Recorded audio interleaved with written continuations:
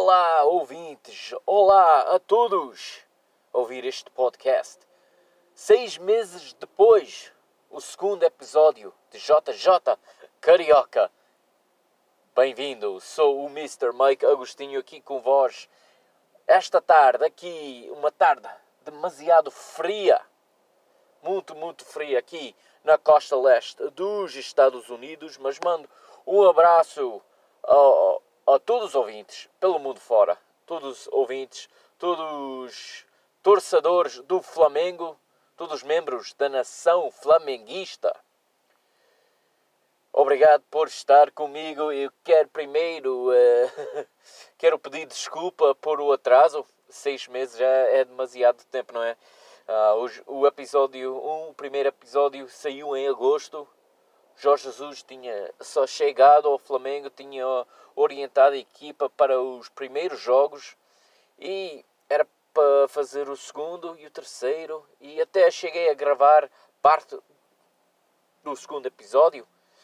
Já nem sequer me lembro qual foi o adversário que eu comecei a analisar a partir com esse adversário. Já nem me lembro qual foi aquele adversário e qual foi a rodada do Brasileirão, mas depois de uma coisa a outra aconteceu, o trabalho aumentou, eu tinha que trabalhar muito mais e o meu patrão, o meu chefe, começou a obrigar mais de mim, e ao mesmo tempo o Benfica em Portugal regressou para a nova temporada e eu tenho o projeto do Mr. Benfica, que é o projeto principal, o meu projeto principal neste momento e nesta altura. É o flagship, como a gente diz em inglês. E, acabou o tempo, não tinha tempo para fazer regularmente dois podcasts, ok?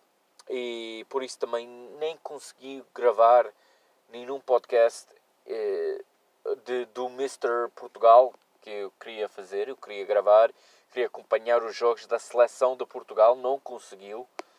O tempo não deixava, não permitia.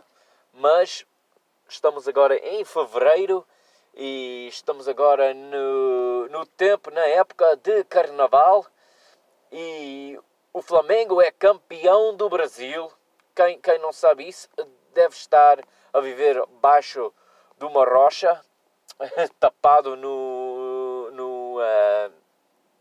tapado num túnel, eu não sei, tinha que estar cortado da comunicação social completamente para não saber que o Flamengo é campeão do Brasil. O Flamengo é campeão da América.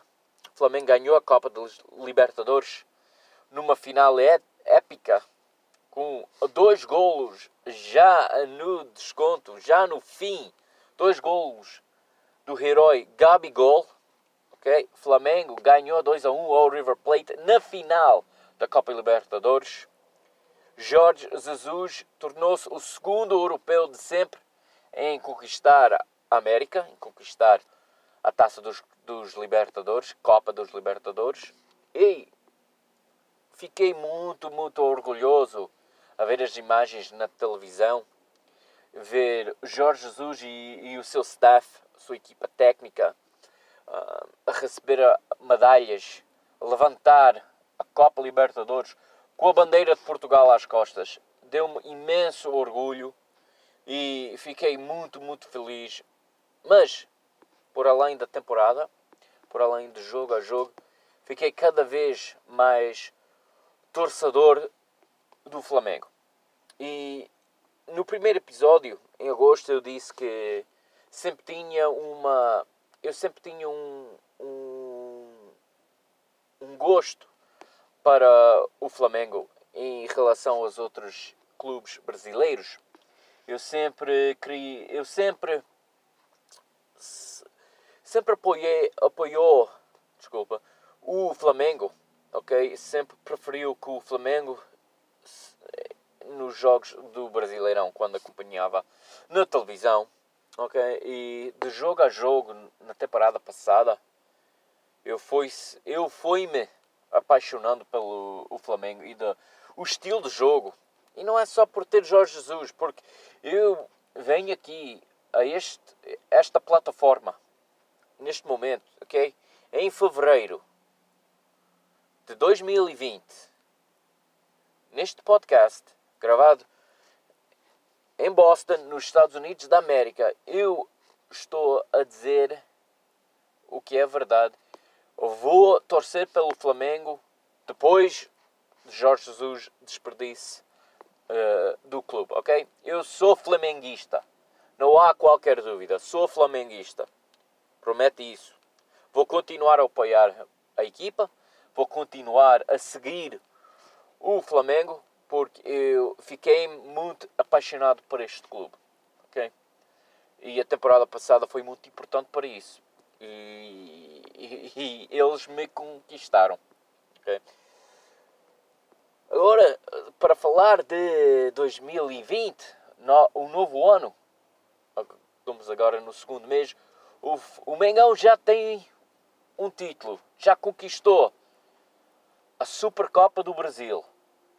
Fim de semana passado, ganhando 3-0 ao vencedor da Copa do Brasil, o Atlético Paranaense, que nos eliminaram, desculpa, na última edição daquela Copa do Brasil, ok? O Atlético eliminou o Flamengo e agora o Flamengo vingou aquela derrota, ganhando a Supercopa do Brasil por 3-0 em Brasília, no estádio Mané Garrincha, ok?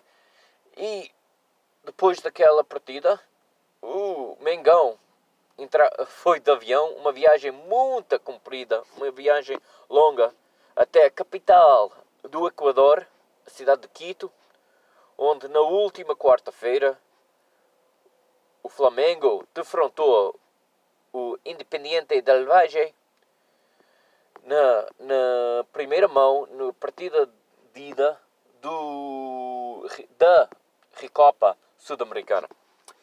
Vou falar neste episódio, vai ser uma análise e uma conversa completamente sobre esse jogo, essa primeira mão do Independiente 2, Flamengo 2, ok?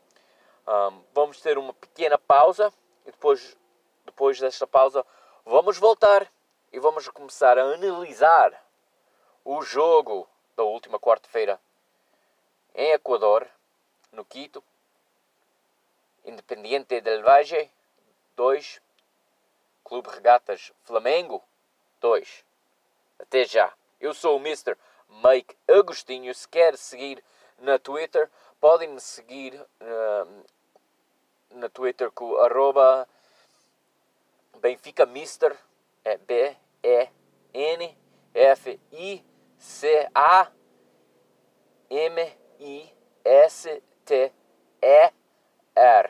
Okay. Benfica Mister, @ Benfica Mister é onde podem me seguir na Twitter. Se quer seguir na Instagram, o nome da conta é PTB Soccer, é @ PTB Soccer, SOCCA, na Instagram.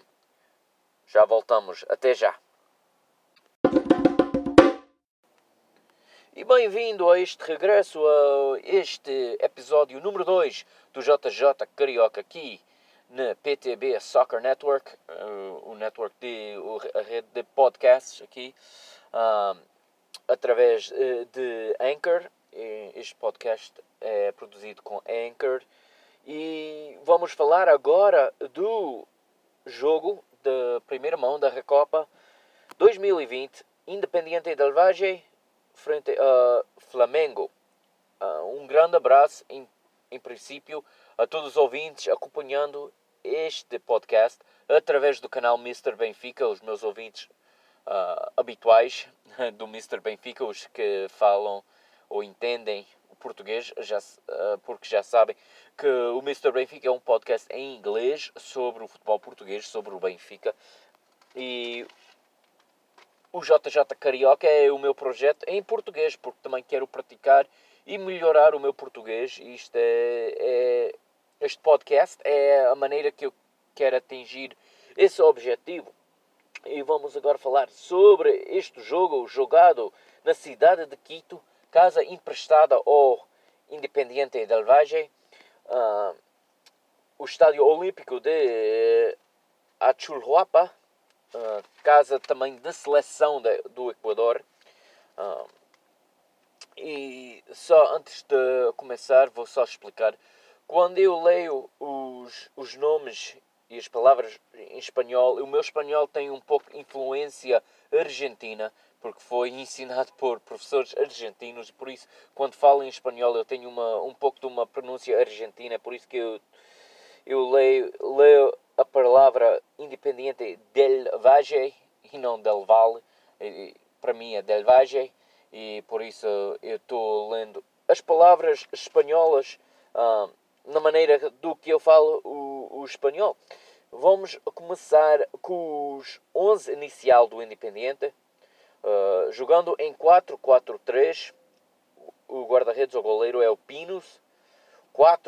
Linha de 4 na defesa, na direita Sánchez, no centro os zagas Schunke e Segovia, e o lateral esquerdo é o Caicedo. 3 no meio campo, o capitão argentino Pellerano, Favarelli e Franco. 3 argentinos no meio campo do Independiente. E no ataque, na direita é o Guerreiro, na esquerda Jacob Murillo, e no centro do ataque, o centro-atacante é o panamaniano Gabriel Torres. O Flamengo entra na partida jogando em 4-3-1-2, sistema do Jorge Jesus, do Mister. Na baliza joga Diego Alves, o guarda-redes, o goleiro do Flamengo. Na linha de 4 de defesa, lateral direito é o Rafinha, duplo zagueiro com Rodrigo Caio e Gustavo Henrique. E o lateral esquerdo é o Filipe Luís. Os 3 do meio campo, no centro, jogar a volante, a trinco, como a gente em Portugal diz trinca e no Brasil é volante, William Arão. Nas alas, Gerson e Everton Ribeiro. E a jogar a posição número 10, o capitão Diego Ribas. E no ataque, 2 no ataque, pelo menos no papel dá 2 no ataque. No jogo não deu bem 2, deu mais um atacante e um jogar mais recuado, muito mais ligado ao meio campo, mas o uruguaio de Rascaeta joga na frente junto ao craque Bruno Henrique. Okay? O Bruno Henrique, depois de ter uma temporada de sonho no ano passado, o jogador foi nomeado o MVP, o jogador do torneio da última edição da Copa Libertadores, o Bruno Henrique, jogador de 29 anos. O árbitro, o juiz é o Leondan Gonçalves, uruguaio. Os assistentes também uruguaios, Nicolas Taran e Richard Trinidad. E o quarto árbitro, Marco Dias de Vivar, ele é paraguaio.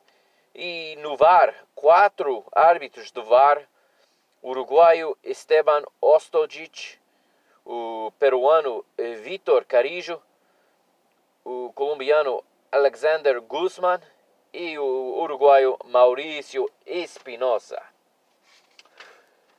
O jogo está a ser jogado em Quito, como já dissemos, e um fator desta partida foi a altitude.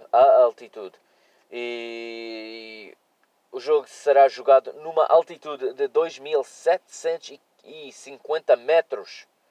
É uma altitude muito elevada, muito alta, ar muito pesado, algo que os jogadores do Flamengo não estão habituados, claramente, porque o Rio de Janeiro é mesmo ao nível do mar, e Quito é muito elevado. E antes da partida, na antevisão, Jorge Jesus já tinha comentado que ele não tem experiência nenhuma em jogar em altitude, nunca jogou em altitude. Isto não é uma das preocupações de treinadores quando estão na Europa. A altitude na Europa, até nas regiões mais altas com montanha, não é nada em comparação da altitude em Quito, e por isso o Mr. Jorge Jesus JJ deixou a preparação física para a altitude à equipa médica do Flamengo, que já está mais habituada, já preparou várias deslocações a destinos de alta altitude. O Independiente está a ser treinado por um espanhol, Miguel Ángel Ramírez, 35 anos, de Las Palmas, a ilha de Las Palmas, na Espanha. O artilheiro do Flamengo, o Gabigol, está suspendido para esta partida. Lembra-se que o Gabigol foi expulso. Foi expulso nos momentos finais da final da Copa Libertadores em dezembro. Claro, com esse cartão vermelho, o Gabigol não pode jogar neste jogo, porque é o próximo jogo Conmebol depois daquela expulsão. E aos 10 minutos é o primeiro remate, a primeira ocasião de perigo é o Diego a rematar de 25 metros, mas o remate vai por cima da trave. Lembra-se que a bola na altitude é mais leve e voa mais facilmente para o ar. É muito mais difícil manter os remates baixos, e por isso, quando se joga de altitude, há muito mais remates de meia distância ou de longa distância.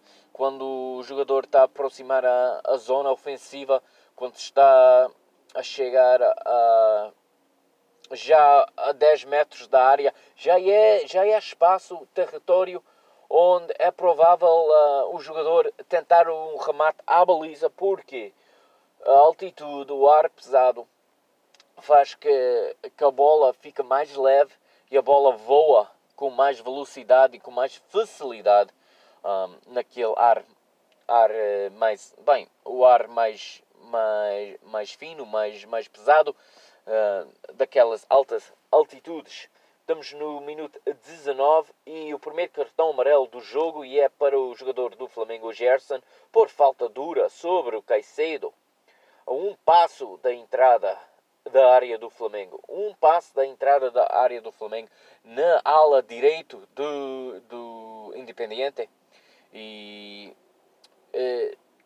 a falta dá um livre muito perigoso à equipa equatoriana, o vencedor da última edição da Copa Sul-Americana.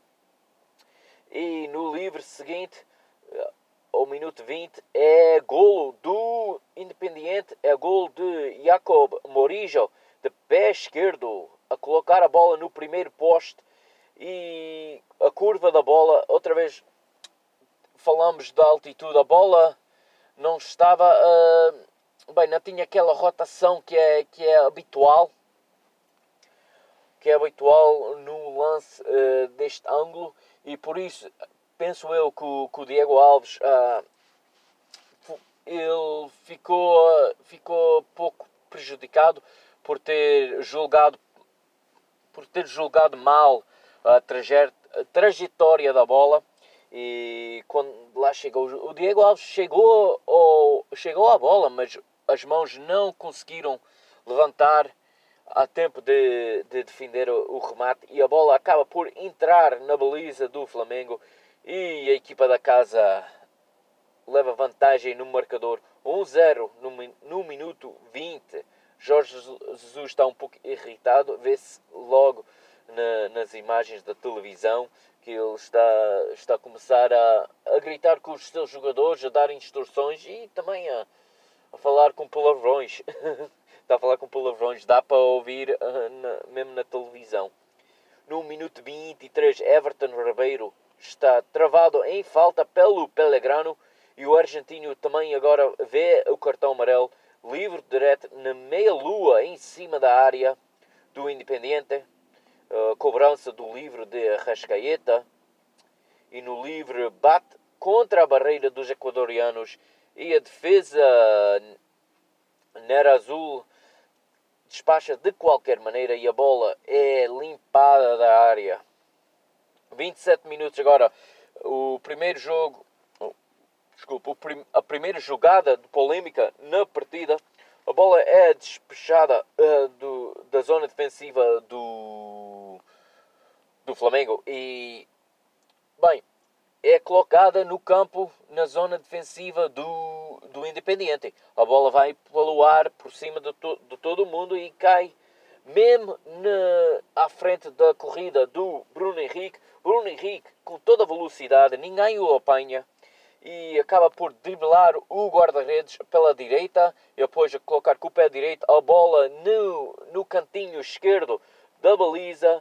Parece que é golo, parece que o jogo está empatado, mas no último momento, após a bola entrar na baliza, o Bandeirinha levanta a bandeira a dar sinal de fora de jogo, de impedimento, offside, mas o árbitro não dá o gol, mas vai ao VAR. Há uma revisão do VAR a ver o lance e depois de ver as imagens do VAR, e não entendo como é que o VAR não confirmou o gol do Bruno Henrique. Porque quando a bola é colocada, o Bruno Henrique ainda está no seu próprio campo, no seu próprio metade de campo, está no campo do Flamengo, ainda não tinha atravessado a linha do meio campo. Vê-se claramente na imagem, se algum parte do corpo de Bruno Henrique está na zona ofensiva ou no campo do Independiente, é apenas a mão, e mão não vale. Mão não vale. Os pés, os joelhos e o tronco de Bruno Henrique está no campo do Flamengo. Não entendo como é que este VAR, com 4 árbitros, 8 olhos a ver a mesma imagem, como é que eles não validem o golo? Como é que eles confirmem a anulação do gol? Um gol muito mal anulado. Nem sei se foi anulado ou se chegou a ser chamado antes do gol ser marcado. Não sei. Me parece e dá-me ideia que o árbitro no campo, o Sr. Gonçalves, deu fora de jogo, deu impedimento, porque parece que o VAR confirmou a chamada como foi assinalada dentro do campo. E para mim foi uma grande falha do VAR. Foi uma grande polêmica e foi um bocado de um roubo ao Flamengo.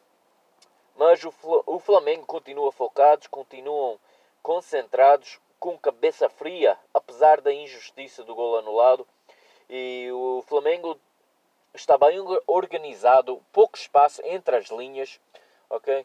O Independiente quer jogar em contra-ataque, quer usar a velocidade, quer tocar na bola em espaço curto, mas o Independiente vê-se que não é uma equipa para construir o ataque de trás para a frente. Eles querem pôr a bola na zona ofensiva, pressionar e obrigar o adversário a perder a bola, a errar na sua zona defensiva. Isso também fala da questão da altitude. Os equatorianos claramente estão bem habituados a jogar em altitude, não têm nenhum problema em jogar no altitude e querem claramente obrigar o adversário a correr mais e a cansar-se mais para ficar mais fraco e para ter mais dificuldade em atacar o Independiente, porque já que os equatorianos estão a ganhar, eles não vão arriscar tanto, não é? Não vão começar a arriscar, eles querem ter bola, querem atacar e querem obrigar o Flamengo a correr atrás da bola para se cansarem e para ter mais cansaço dessa maneira. Mas no minuto 36 de novo, Independiente no ataque e o passe de Favorelli bate no juiz uruguaio. Okay? A bola bate no juiz, no árbitro. E pelas novas leis da FIFA, o jogo tem que ser interrompido. Quando isto acontece, o jogo tem que ser interrompido e tem que ser um recomeço, um relançamento da bola, que o árbitro, em inglês nós diz um drop ball, a deixar cair a bola e depois o jogo começa de novo porque o árbitro interferiu no passe do Independiente, mas este árbitro uruguaio González manda jogar. Mais uma péssima decisão deste senhor árbitro. Minuto 41 e tem o Bruno Henrique de novo. Tenta chutar de meia distância na ala esquerda com o pé direito, mas o remate é mesmo à figura do Pinhos. Minuto 45 é o Diego com um cruzamento ao segundo poste. Chega a Rascaeta com o pé, coloca a bola de rasteira para Bruno Henrique dentro da pequena área, mas o remate do craque não sai bem e vai ao lado do poste direito do guarda-redes Pinho. Seguimos agora para o minuto 45 mais 4. Caicedo é amarelado por uma falta sofrida por Diego. Falta dura, falta um bocado feio. E o árbitro dá cartão amarelo ao Caicedo. E com isso o árbitro apita para o intervalo. Primeira parte com bastante polêmica, mas ao intervalo, ao meio tempo, o marcador mostra Independiente del Valle 1, Clube Regatas Flamengo 0. Vamos tomar uma pequena pausa e depois voltaremos e falamos sobre o segundo tempo deste jogo. Primeira mão, partida de ida da final da Recopa Sul-Americana 2020.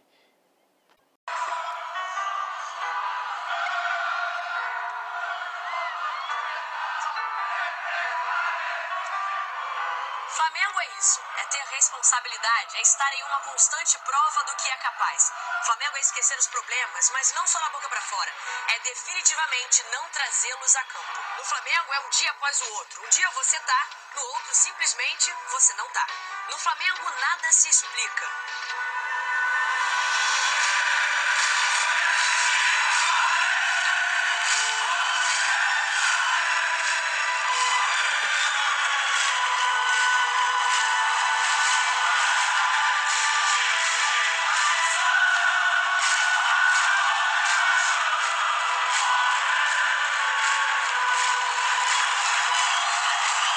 Dentro de campo, o Flamengo é atacar, é ser ofensivo, é estar em cima, é ir pra cima, é se proteger. Lá nada se explica, mas tudo se comprova. O Flamengo não precisa de blá blá blá, dispensa justificativas, conversinhas. O Flamengo é imenso, mas não tem espaço pra isso. Ou até tem, mas ali, dentro do campo. Quando no sufoco, o Flamengo precisa de raça, confiança, vontade, garra e tranquilidade. O Flamengo é inexplicável, não adianta perguntar, a resposta tá na cara. Um torcedor uma vez disse: quando o Flamengo vence, há mais amor nos morros, mais doçura nos lares, mais vibração nas ruas. A vida canta, o homem trabalha melhor, os filhos ganham presentes. Há beijos nas praças e nos jardins, porque a alma está em paz, está feliz. O Flamengo não pode perder, não deve perder. Sua derrota frustra, entristece, humilha e abate. A saúde pública exige que o Flamengo vença para o bem de todos, para o bem-estar nacional. Flamengo, Flamengo é isso aí.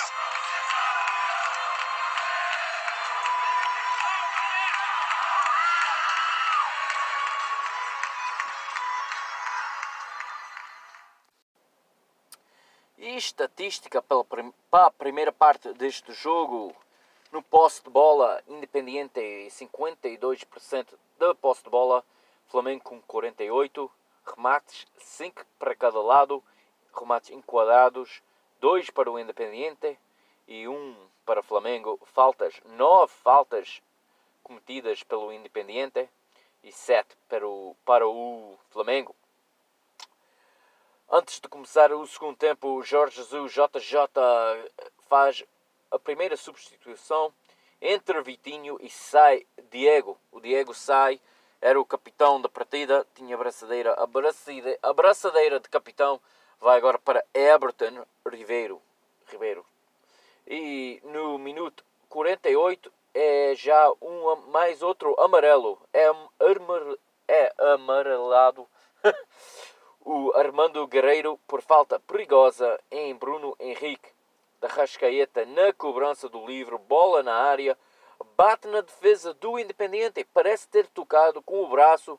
Para mim deu impressão que o defesa do Independiente jogou a bola com o braço.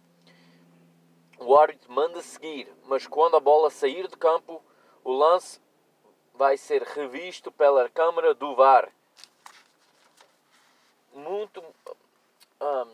Ao contrário do primeiro lance que foi ao VAR, no primeiro tempo, o gol anulado a Bruno Henrique, que durou uns 5 ou 6 minutos para decidir no lance, seria confirmar a chamada no campo ou se ia validar o gol do Bruno Henrique. Durou uns 5 minutos para chegar a uma decisão. Desta vez não levou quase tempo nenhum. O árbitro manda jogar, não há penalti. O árbitro diz que a bola não tocou no braço, ou não foi jogado com o braço, é melhor dito, que não foi jogado com o braço o jogador equatoriano, e o jogo continua sem penalti, mas pelas imagens parece que o jogador do Independiente joga a bola mesmo com o braço. O Flamengo agora a criar jogo no território do adversário. O posse-bola do campeão brasileiro está a ser criado na zona defensiva dos equatorianos. O vencedor da Copa Sul-Americana está a jogar demasiado recuados e com linha de 4 muito baixa. Está muito baixa, muito fixe, e está a deixar o Mengão chegar à zona perigosa com muita facilidade. Dá-me ideia que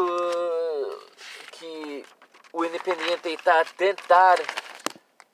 a tentar obrigar o Flamengo a sair mais para abrir mais espaço para o contra-ataque. Estão a esperar que o Flamengo vai se cansar, que o cansaço vai aumentar e que as pernas vão ficar cada vez mais pesadas e vai ficar cada vez mais difícil de correr atrás dos equatorianos.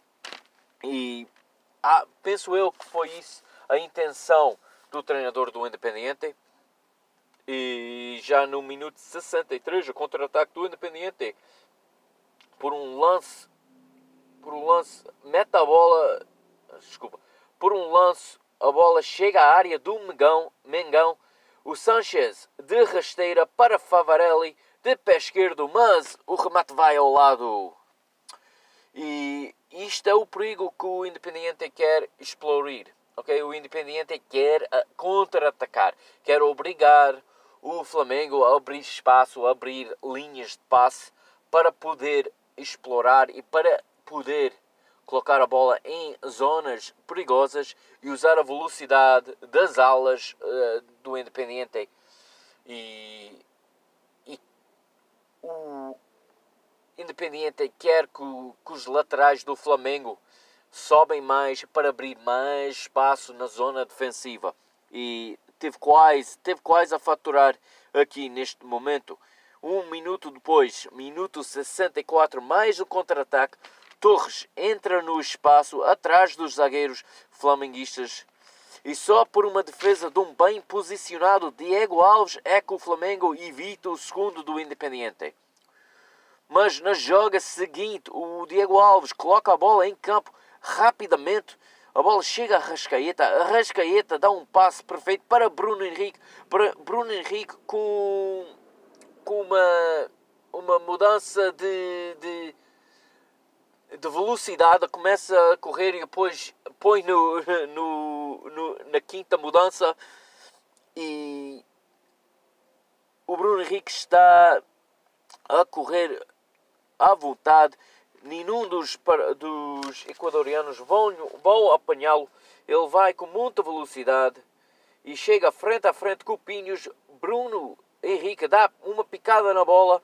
A bola entra na baliza, é a golo, mas há um choque violento entre o artilheiro brasileiro e o guardião equatoriano.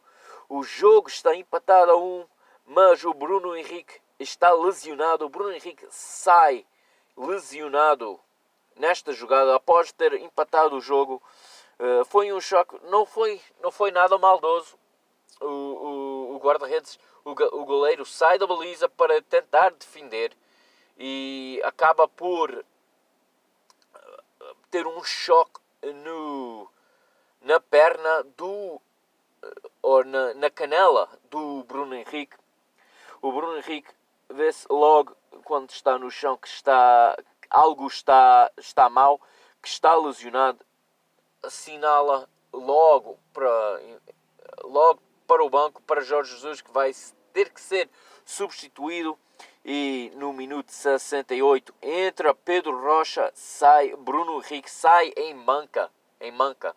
E o Bruno Henrique, aprendemos logo que foi diretamente para o hospital depois deste lance. No minuto 72 o Independiente faz uma troca também. Miguel Ángel Ramírez coloca Ângelo Preciado em campo e sai o panamaniano Gabriel Torres. No minuto 74, Favarelli, no bico da área, remata de pé direito, mas ao lado do poste esquerdo de Diego Alves, mantém-se o 1-1 com um quarto de hora para jogar. Minuto 78, cartão amarelo a Filipe Luís por uma entrada dura em Preciado. Minuto 79, mais uma substituição dos equatorianos. Sai Favarelli e entra Efran Mera. No minuto 83, mais uma lesão do Flamengo. Rodrigo Caio agora é o jogador que tem que ser substituído. Entra o jovem Matheus Tuller. Matheus Tuller é um zagueiro de 20 anos, formado no Flamengo. E entra na sua estreia em competição de Conmebol. O jogo agora vai aquecer nos minutos finais. Estamos no minuto 87. E, como se diz, o Flamengo está a jogar tranquilo. Está a ser... Bem, está a ser suspeito ao contra-ataque da equipa equatoriana. Mas está a resolver os problemas. Está a defender bem. O Diego Alves, quando é preciso, está também a defender bem os remates. E a equipa do Flamengo está bem organizado. As linhas estão bem definidas. Pouco espaço entre as linhas. E chega agora o minuto 87 e começa uma loucura. Começa com o ataque do Flamengo. Entra na área. Defesa do Independiente meio a dormir. Está a dormir a defesa do Independiente, que eles permitem que Everton Ribeiro, com a bola na linha final, costas para o campo. O Everton está quase a cair fora de campo. Está a pisar em cima da bola. A bola pisa mesmo e para mesmo na linha final. E com a defesa às costas, o Independiente permite que Everton Ribeiro vira-se para o campo, leva a bola e dá um passe rasteiro para Pedro Rocha. E Pedro Rocha marca com facilidade e o Flamengo já está na frente do marcador aos 87 minutos. Independiente em 1, Flamengo 2. Um cartão amarelo para Alejandro Cabeça do Independiente por protestos, a protestar, dizer que a bola tinha saído do campo. A bola nunca saiu do campo. Muito bem controlada, muito bem o Everton Ribeiro a manter cabeça fria, a manter calma e a virar no defesa, que temos que admitir, a este nível um defesa não pode permitir que um jogador vira com a bola para campo quando não tem espaço, não tem outro espaço que pode levar a bola. Aí o defesa tem que defender melhor, mas o Everton Ribeiro consegue virar, dá o passe para Pedro Rocha e o reforço do Flamengo, emprestado pelo Fiorentina, marca e põe o Mengão na frente. E parece neste momento que o Flamengo ia ganhando confiança com a calma que tinha jogado, que o Flamengo ia controlar e manejar o resto da partida. Mas no minuto 89, mais polêmica. No cantinho da área, junto à linha final, Jacob Murillo vai ao relvado, cai ao relvado, correndo atrás de uma bola batida a bombo para a área do Flamengo. Os equatorianos começam a bater a bola a bombo e uma bola que está saindo de campo. Para mim, não creio que o Murillo vai chegar à bola antes da bola atravessar a linha final, mas Rafinha a correr com ele, vê que o Murillo vai para o chão, reclama logo que não tocou em Murillo, mas o juiz uruguaio, sem qualquer dúvida, apita e aponta para a marca da grande penalidade. Inacreditável. Isto é inacreditável. Um árbitro está tão duvidoso o jogo todo. Agora com esta certeza absoluta que há penalti. Cartão amarelo para Gustavo Henrique por ter protestado o lance. O lance nem foi revisado pelas imagens. Deixa dúvida. Me parece que o Murillo iniciou o contacto. Deixou de jogar a bola para iniciar contacto com o jogador do Flamengo. Para mim, não é penalti. O penalti é mal assinalado. E não entendo como o lance não é revisado pelo VAR. Mas porquê é que existe o VAR se não vai revisar um penalti no último minuto de um jogo? O VAR existe porquê então? E quem é ouvinte do Mr. Benfica já se calhar está farto de me ouvir falar sobre VAR. Parece que todas as semanas em Portugal o VAR é o tema mais falado. O VAR foi inventado para evitar escândalo, mas ao contrário tem criado ainda mais escândalo, mais dúvida. E este jogo foi mais uma ocasião que mostra os problemas que temos com este VAR. Da maneira que funciona agora o VAR é muito problemático. Da maneira que funciona neste momento. Não entendo porque é que este lance não foi analisado. Este é um lance perfeitamente que é um lance que obriga a utilização do VAR. Mas, bem, este árbitro uruguaio tinha a certeza e no minuto 90 mais um, Pellerano marca de penalti, empata o jogo vai acabando e o Flamengo um pouco com a cabeça de baixada. O Flamengo tinha que erguer a cabeça um pouco mais aqui depois deste penalti. O resultado está 2-2, a eliminatória está 2-2. Estão a minutos de levar a final para o Maracanã para decidir, mas muita desconcentração nos momentos finais, com muita pressão do Independiente em cima do Flamengo. O campeão tenta aguentar, o campeão brasileiro tenta aguentar até o apito final, mas uma oportunidade dourada, já no tempo dos descontos para o vencedor da Sul-Americana, cruzando um cruzamento de Mera para Murillo, o homem da partida. Murillo sozinho na cara do gol, mas o remate vai por cima do travo e Leo Gonzalez apita para a final da partida. 2-2, nada decidido e tudo para jogar no Rio, dentro do mítico Maracanã. Segunda mão, partida de volta na próxima quarta-feira. É importante lembrar que não há régua de gol de visitante na Recopa. Não existe. A eliminatória está 2 igual. Se a partida de volta terminar empatado, vai haver prolongamento de 30 minutos e se continuar empatado, depois há o desempate de pontapés da marca de grande penalidade. O equatoriano Jacob Morillo foi, se calhar, o jogador mais influente da partida e, para mim, foi o homem do jogo por ter marcado o primeiro jogo de livre direto e ter ganhado o penalti nos descontos para salvar o empate.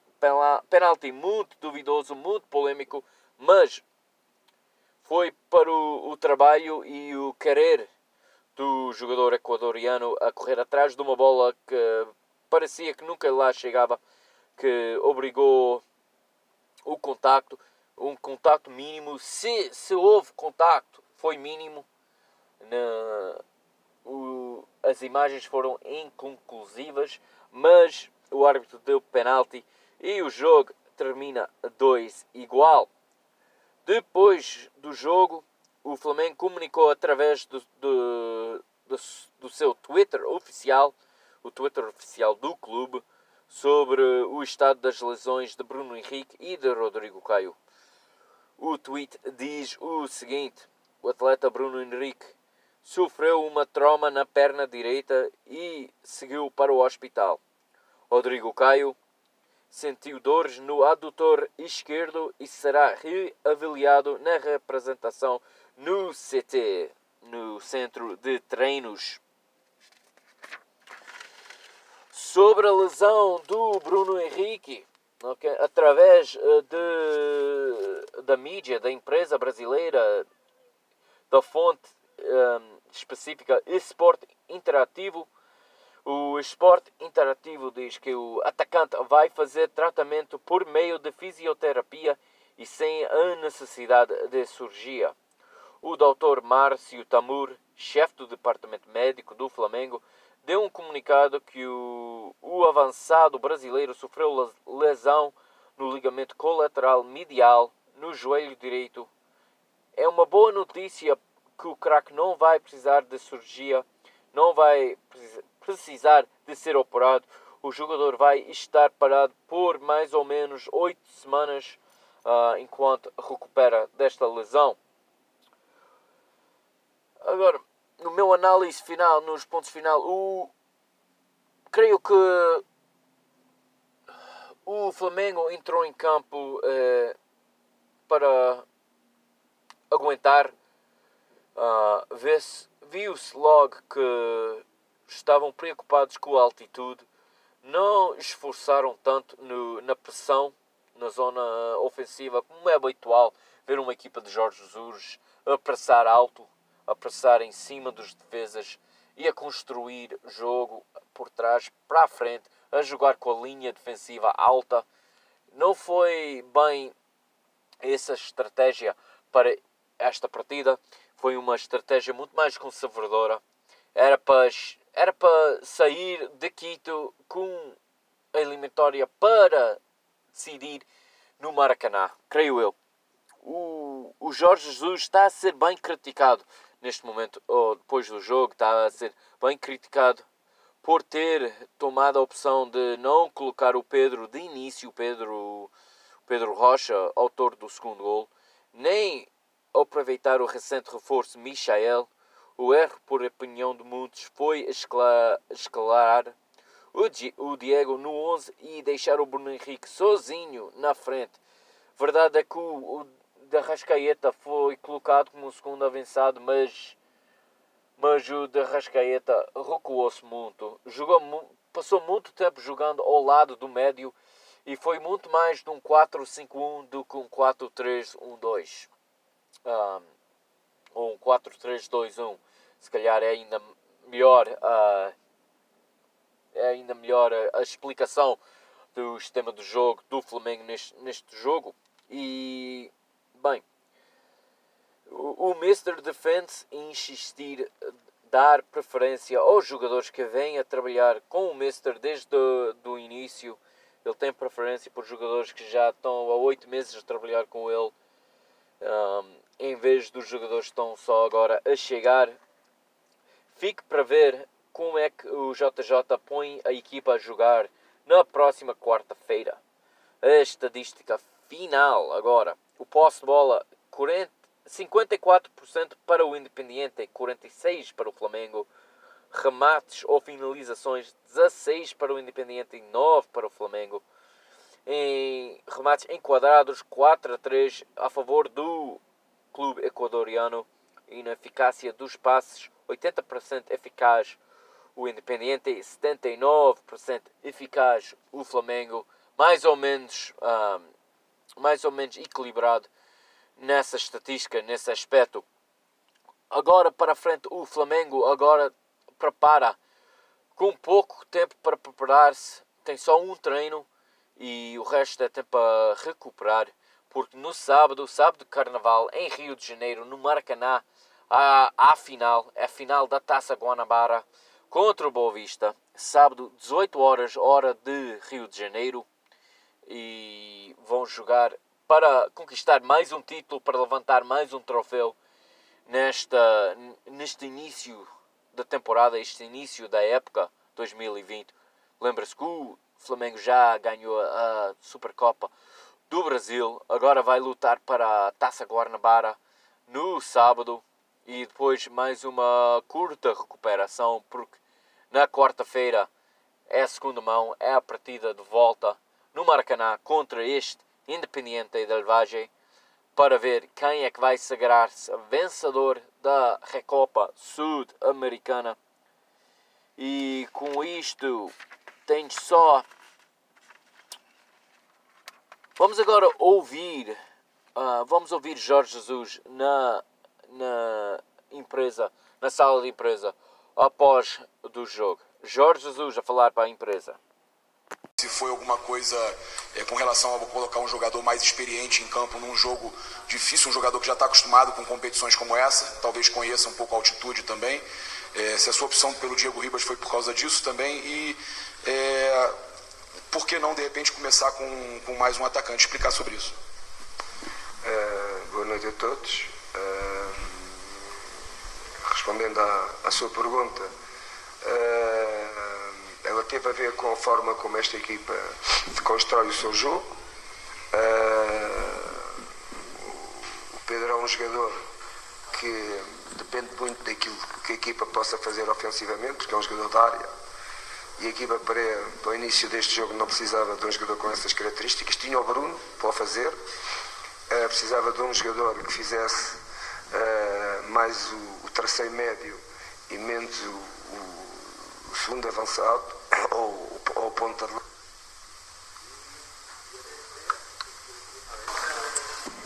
Eu fiz a primeira e fiz a segunda e manti as minhas ideias, porque sabia que daquilo que eu conhecia da equipa e daquilo que eu estava a ver do jogo, as características dos jogadores que eu queria eram essas mesmas. Até para dentro. E entrou porque o Bruno se ilusionou, porque a substituição que eu tinha em mente era exatamente outra, e portanto achei que, face às características do adversário, face às características do Pedro e dos jogadores que a gente tinha para poder lançar no jogo, daquilo que é o habitual, não é? Não se enquadrava dentro daquilo que era a minha ideia de jogo para hoje, a ideia de jogo em termos de estratégia de jogo. Jorge, boa noite. Eu queria fazer para você a mesma pergunta que eu fiz para o Felipe. Eu imagino que hoje a tua cabeça esteja muito mais em quem se machucou do que propriamente no que aconteceu dentro de campo, em termos de resultado, né? Sim, estamos mais preocupados com aquilo que aconteceu ao Bruno, não sabemos, não é? Ele está no hospital. O Caio também se ilusionado. Foi a primeira vez que eu joguei em altitude. A equipa na primeira meia hora não conseguiu, porque o adversário também foi um adversário muito pressionante, um adversário muito rápido, que também sabia a nossa forma de jogar e tentou parar a nossa primeira fase do jogo de construção. Mas depois que o jogo, não é? Os jogadores foram se sentindo melhor, começou a haver também mais espaço e acabámos por virar o jogo na segunda parte, e foi pena termos sofrido o 2-2 mesmo a terminar o jogo, mas o futebol é assim. Temos dia 26 o jogo no Maracanã. E tá, palavras do Mr. JJ, do Jorge Jesus, no pós-jogo com a empresa, a falar sobre a opção e por ter optado com de Arrascaeta e não do Pedro Rocha. Jorge Jesus explica que o jogo do Pedro Rocha é um jogador de área, um jogador que precisa ser servido pela equipa, e o Mister entendeu que este jogo não ia dar por essas características, mas criou um jogador para acompanhar o Bruno Henrique, um jogador que podia funcionar mais como terceiro médio do que como segundo avançado. A estratégia de Jorge Jesus era muito mais conservadora, muito mais defensiva, com linhas baixas. Me parece que cria linha de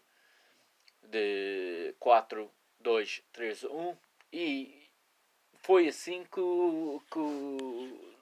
que a equipa funcionou. Foi assim que os jogadores trabalharam.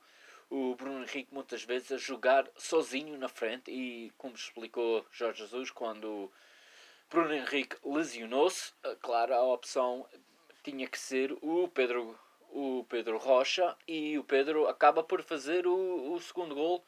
E como disse no fim da entrevista, Jorge Jesus, foi pena do Independiente empatar o jogo já no fim, já nos últimos momentos do jogo, mas também foi um bocado de sorte que o Independiente não fez o terceiro, porque Jacob Murillo tinha bela oportunidade para ganhar a partida e para levar a vantagem ao Maracanã na próxima semana. Mas bem, 2-2, resultado final da primeira mão. Fica tudo para decidir na quarta-feira de cinzas, em Rio de Janeiro. E isto está tudo por hoje, está tudo por este episódio. Desejo a todos um muito bom, feliz fim de semana de Carnaval, com saúde e com segurança. E espero que todos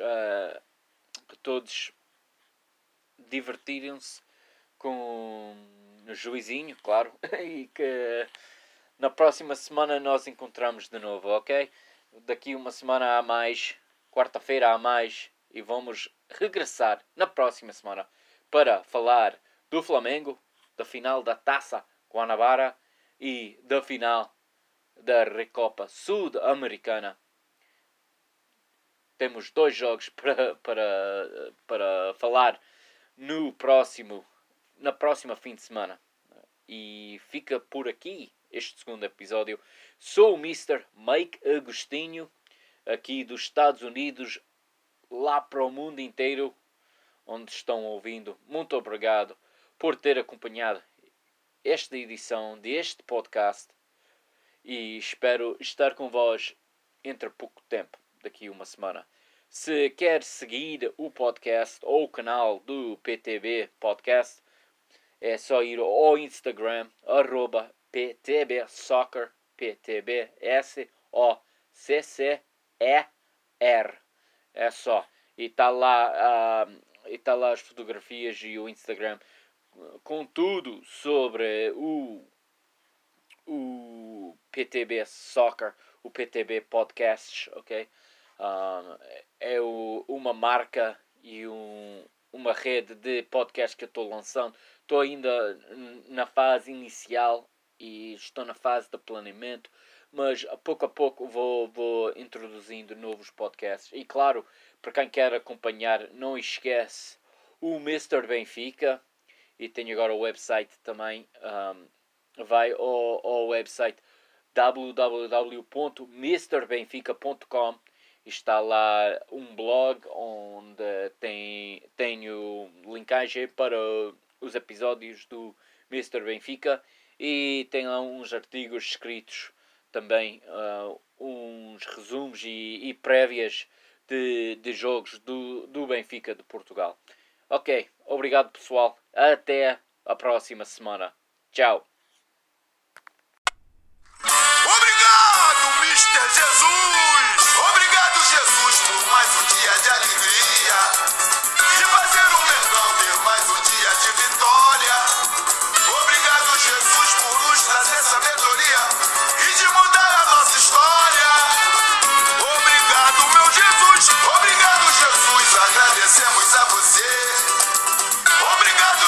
somos Flamengo até morrer. Obrigado, Jesus, por todo o bem que o Senhor faz. Ser flamenguista é bom demais. Obrigado, meu Jesus. Obrigado, Jesus, por mais um dia de alegria. De fazer o Mengão ter mais um dia de vitória. Obrigado, Jesus, por nos trazer sabedoria e de mudar a nossa história. Obrigado, meu Jesus. Obrigado, Jesus. Agradecemos a você. Obrigado, Jesus. Somos Flamengo até morrer. Obrigado, Jesus, por todo o bem que o Senhor faz. Ser flamenguista é bom demais. É isso aí. Com o Mengão, o couro come com o cachorro amarrado.